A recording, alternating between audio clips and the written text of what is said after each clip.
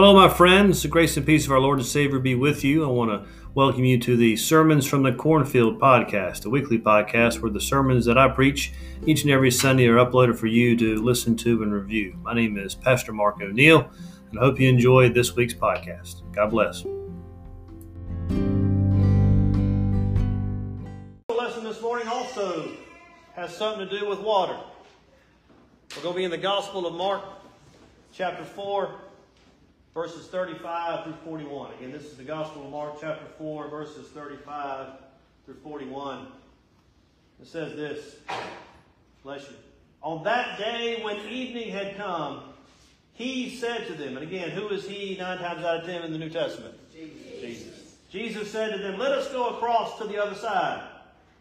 And leaving the crowd behind, bless you, they took him with them in the boat, just as he was. Other boats were with him. A great windstorm arose, and the waves beat into the boat, so that the boat was already being swamped. But he was in the stern, asleep on the cushion. And they woke him up and said to him, Teacher, do you not care that we are perishing? He woke up and rebuked the wind and said to the sea, Peace, be still. Then the wind ceased, and there was a dead calm. He said to them, Why are you afraid? Have you still no faith? And they were filled with great awe and said to one another, Who then is this, that even the wind and the sea obey him? My friends, this is the word of God for you and I, the children of God. Thanks be to God. Friends, I want to start out this morning with a pop quiz for you. It's one question, multiple choice. Closed book. Now, I do realize that it's summer and school's out. Some of us have been out of school a little bit longer than others. Yeah. We tried to ask Regis the other day about a Spanish word for a particular day of the week. He took Spanish all last year. He said he didn't have to think because it's summertime. But let me ask you this. In Mark's report of Jesus calming the Sea of Galilee that we just read, when were the disciples most afraid? Answer A is as the storm raged and hurricane-force winds filled their boat with water. That's answer A. Answer B is when Jesus calmed the storm and set everything at peace. Think about your answer. Don't say it out loud. Is it A or B? Well, as you can imagine, the answer is counterintuitive because, yes, the answer is B. The disciples were most afraid after Jesus had calmed everything. Like a kindergarten teacher who has to clap her hands twice to silence a noisy classroom, Jesus spoke 2 words and the storm obeyed. The wind and rain ceased and the waves became calm. I can't imagine Jesus had to raise his voice. He just said it and it was done. And that's when things got really scary for the disciples. Upon seeing Jesus' absolute control over creation, immediate peace right after nautical chaos, Mark tells us the disciples were filled with great awe. Other translations say they were filled with great fear. Why? Because they realized that they were face to face with God. I think our story this morning invites us to think about those things which cause us to be afraid. I mean, you got the regulars like fear of heights, fear of flying, fear of spiders, fear of snakes. You also have our public fears, or fears of failure rather, whether they be fear of public speaking, fear of not getting into a particular school, fear of underperforming at work. Despite our collective wealth as a nation, we sometimes may suffer from financial fears, fears we won't have enough to retire, fears our medical bills will bury us, fear of taking on more debt. Other fears are social, fears of being alone, fears of losing faith, fears of feeling embarrassed, fear of missing out. And then there are those fears we have for others, fears that our children won't turn out the way we want them to. Fears for our parents as we see their health failing, fears for our spouses. What scares you the most? As you sit in this sanctuary this morning, what scares you the most? Is it from that list that I just read? Is it something maybe that I didn't? Now, I don't want you to feel any kind of shame because all of us fear something. We all have fears. But I want to ask you this morning is it possible that maybe we're afraid of the wrong things? Now, the disciples' fear on the lake that night was entirely legitimate. Have any of you ever been out on a lake at night? Some of you probably have. Have you ever been on a lake at night in a boat with no power? No boat, no motor, no lights, or no radio? Have you ever been out on a lake at night with no motor, no lights, no radio, and no moon or stars? And hurricane-strength winds crashing waves into your boat and filling it with water? Anybody in here ever experienced that? Not many of us. But if there was ever a time for fear, that would be it, wouldn't it? And yet Jesus rebukes them after the storm has been calm. Why are you afraid? He asked. He didn't ask them immediately when they woke him up from his nap.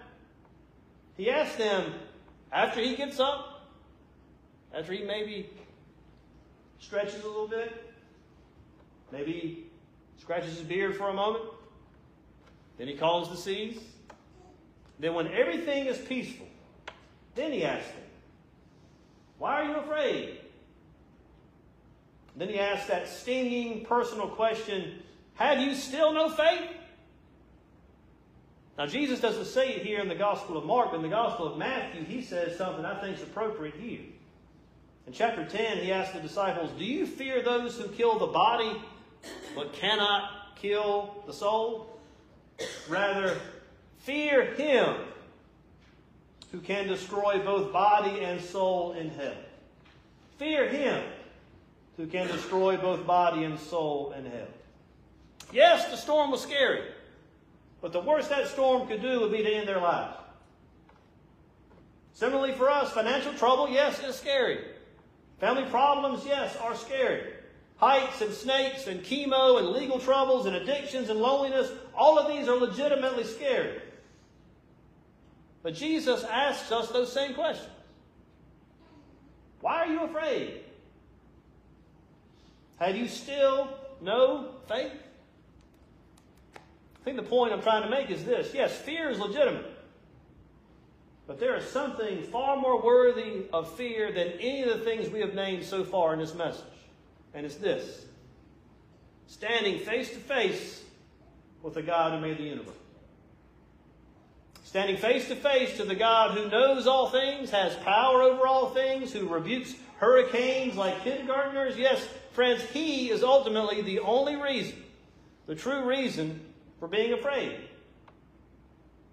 Encounters with God in Scriptures rightly terrified Moses and David and Isaiah and Peter and Paul. And that's where our fear should reside. Standing face to face with God. Now, for those of you who know anything about the history of our denomination, know about John Wesley's wildly unsuccessful trip to the United States. The bishop mentioned this at the ordination service on Friday. He and some others came over in 1736. They landed in Savannah, and they made their way up to Charleston because he wanted to convert the savages, the Native American population, and attempt to spread his brand of Reformed Anglicanism amongst the colonies. But he failed. On his way back to England, his ship was in a storm, very much like the one we just read about in the Gospel of Mark. And we are told that he was terrified. And yet at the same time was taken aback by the behavior of some German Moravians that were on the boat with him. They showed no signs of fear or anxiety or dread or worry. Instead, they were praying together and singing hymns together, and were at relative peace with one another. And John Wesley was impressed by, maybe even a little jealous of, their inner strength, their inner peace, their assurance of their salvation. And I thought about that story as it relates to our scripture lesson this morning over the course of this week, and here's what I think. I don't think John Wesley was fearful of the wind. He wasn't afraid of the waves, the rain, the darkness, or the storm. He wasn't afraid of any of that. He was afraid of meeting God, because he wasn't assured of his own salvation. He didn't believe that he was truly saved. And as such, he was afraid to stand face to face with the Creator. Which leads to a very important question for all of us this morning. Are you sure that you're saved? Now, he survived the trip, obviously. And a few weeks later, with these events still fresh on his mind, he, in a state of depression, colleagues of his asked him to go to a midweek service at a house on Aldersgate Lane in London. The person leading that worship service was reading aloud Martin Luther's preface to Paul's letter to the church in Rome. And John Wesley writes in one of his journals that about 9:15, while he was describing the change which God works in the heart through faith in Christ, I felt my heart strangely warmed. I felt I did trust in Christ, Christ alone for my salvation, and an assurance was given me that he had taken away my sins, even mine, and saved me from the law of sin and death. He was assured of his own salvation. Now the disciples ask an important question in verse 38 we read a little while ago. Do you not care that we are perishing? They asked Jesus. Legitimate question, I think. Jesus, are you really taking a nap in the middle of this storm? Do you not care about us? Jesus' answer through rebuking the storm, I think, is crystal clear. Yes, he cared. The only one who is truly worthy of fear shows that he cares for his disciples and desires to save them. Not only the ones in that boat, but all of his disciples who are perishing. And that includes you and me. The question is, do you believe it?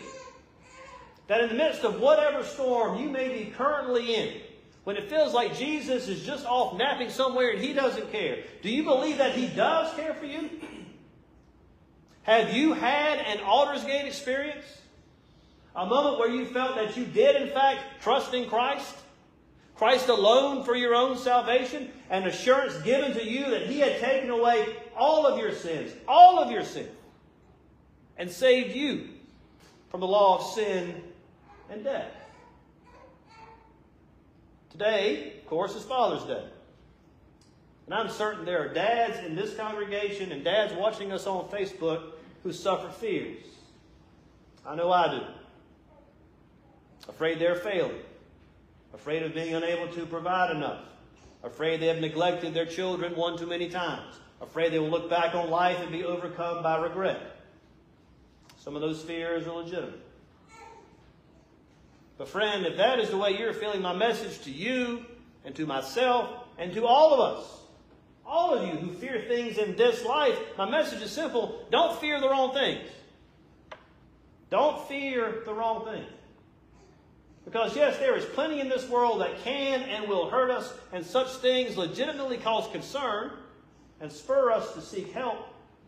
But when compared to the one who reigns over all creation, they are all entirely unworthy of fear. The only one truly worth fearing has shown he is willing and able to save us from perishing. He showed it to the disciples in this text. And he showed it to all of us in his resurrection from the dead. His reign is absolute. And he cares for us and will save us if, and only if, we let it. So let me ask you, do you fear the Lord? Because each one of us should answer yes. Because that word, fear, in Scripture doesn't just mean to be afraid. It also means to appreciate his character. It means to be in reverent awe of his holiness. It means to be moved to belief and trust. In that respect, friends, all of us should fear the Lord. But yes, it does also mean to be afraid. Particularly if you're on the wrong side of sin and God's justice. Are you afraid to stand face to face with God?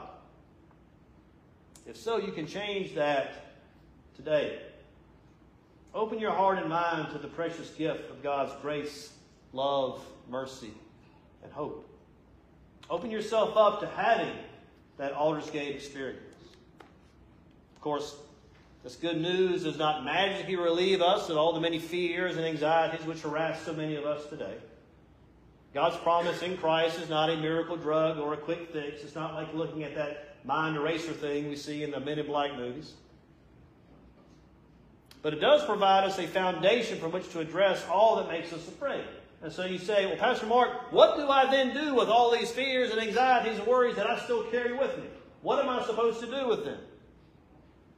You bring those fears to the one with all authority.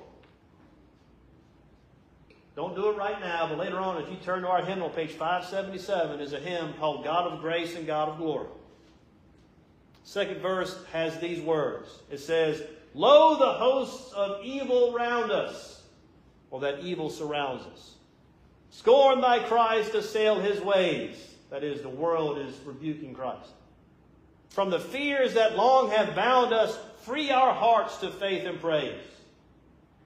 Grant us wisdom. Grant us courage for the living of these days." For the living of these days. My friends, in the living of these days, our days, let us all bring anything that causes us fear, anxiety, worry, whatever it is that keeps you up at night. Bring that all to the one who can calm the storms in your life. Bring them to the only one truly worthy of fearing. Bring all of it to Jesus. In the name of the Father, Son, and Holy Spirit. Amen.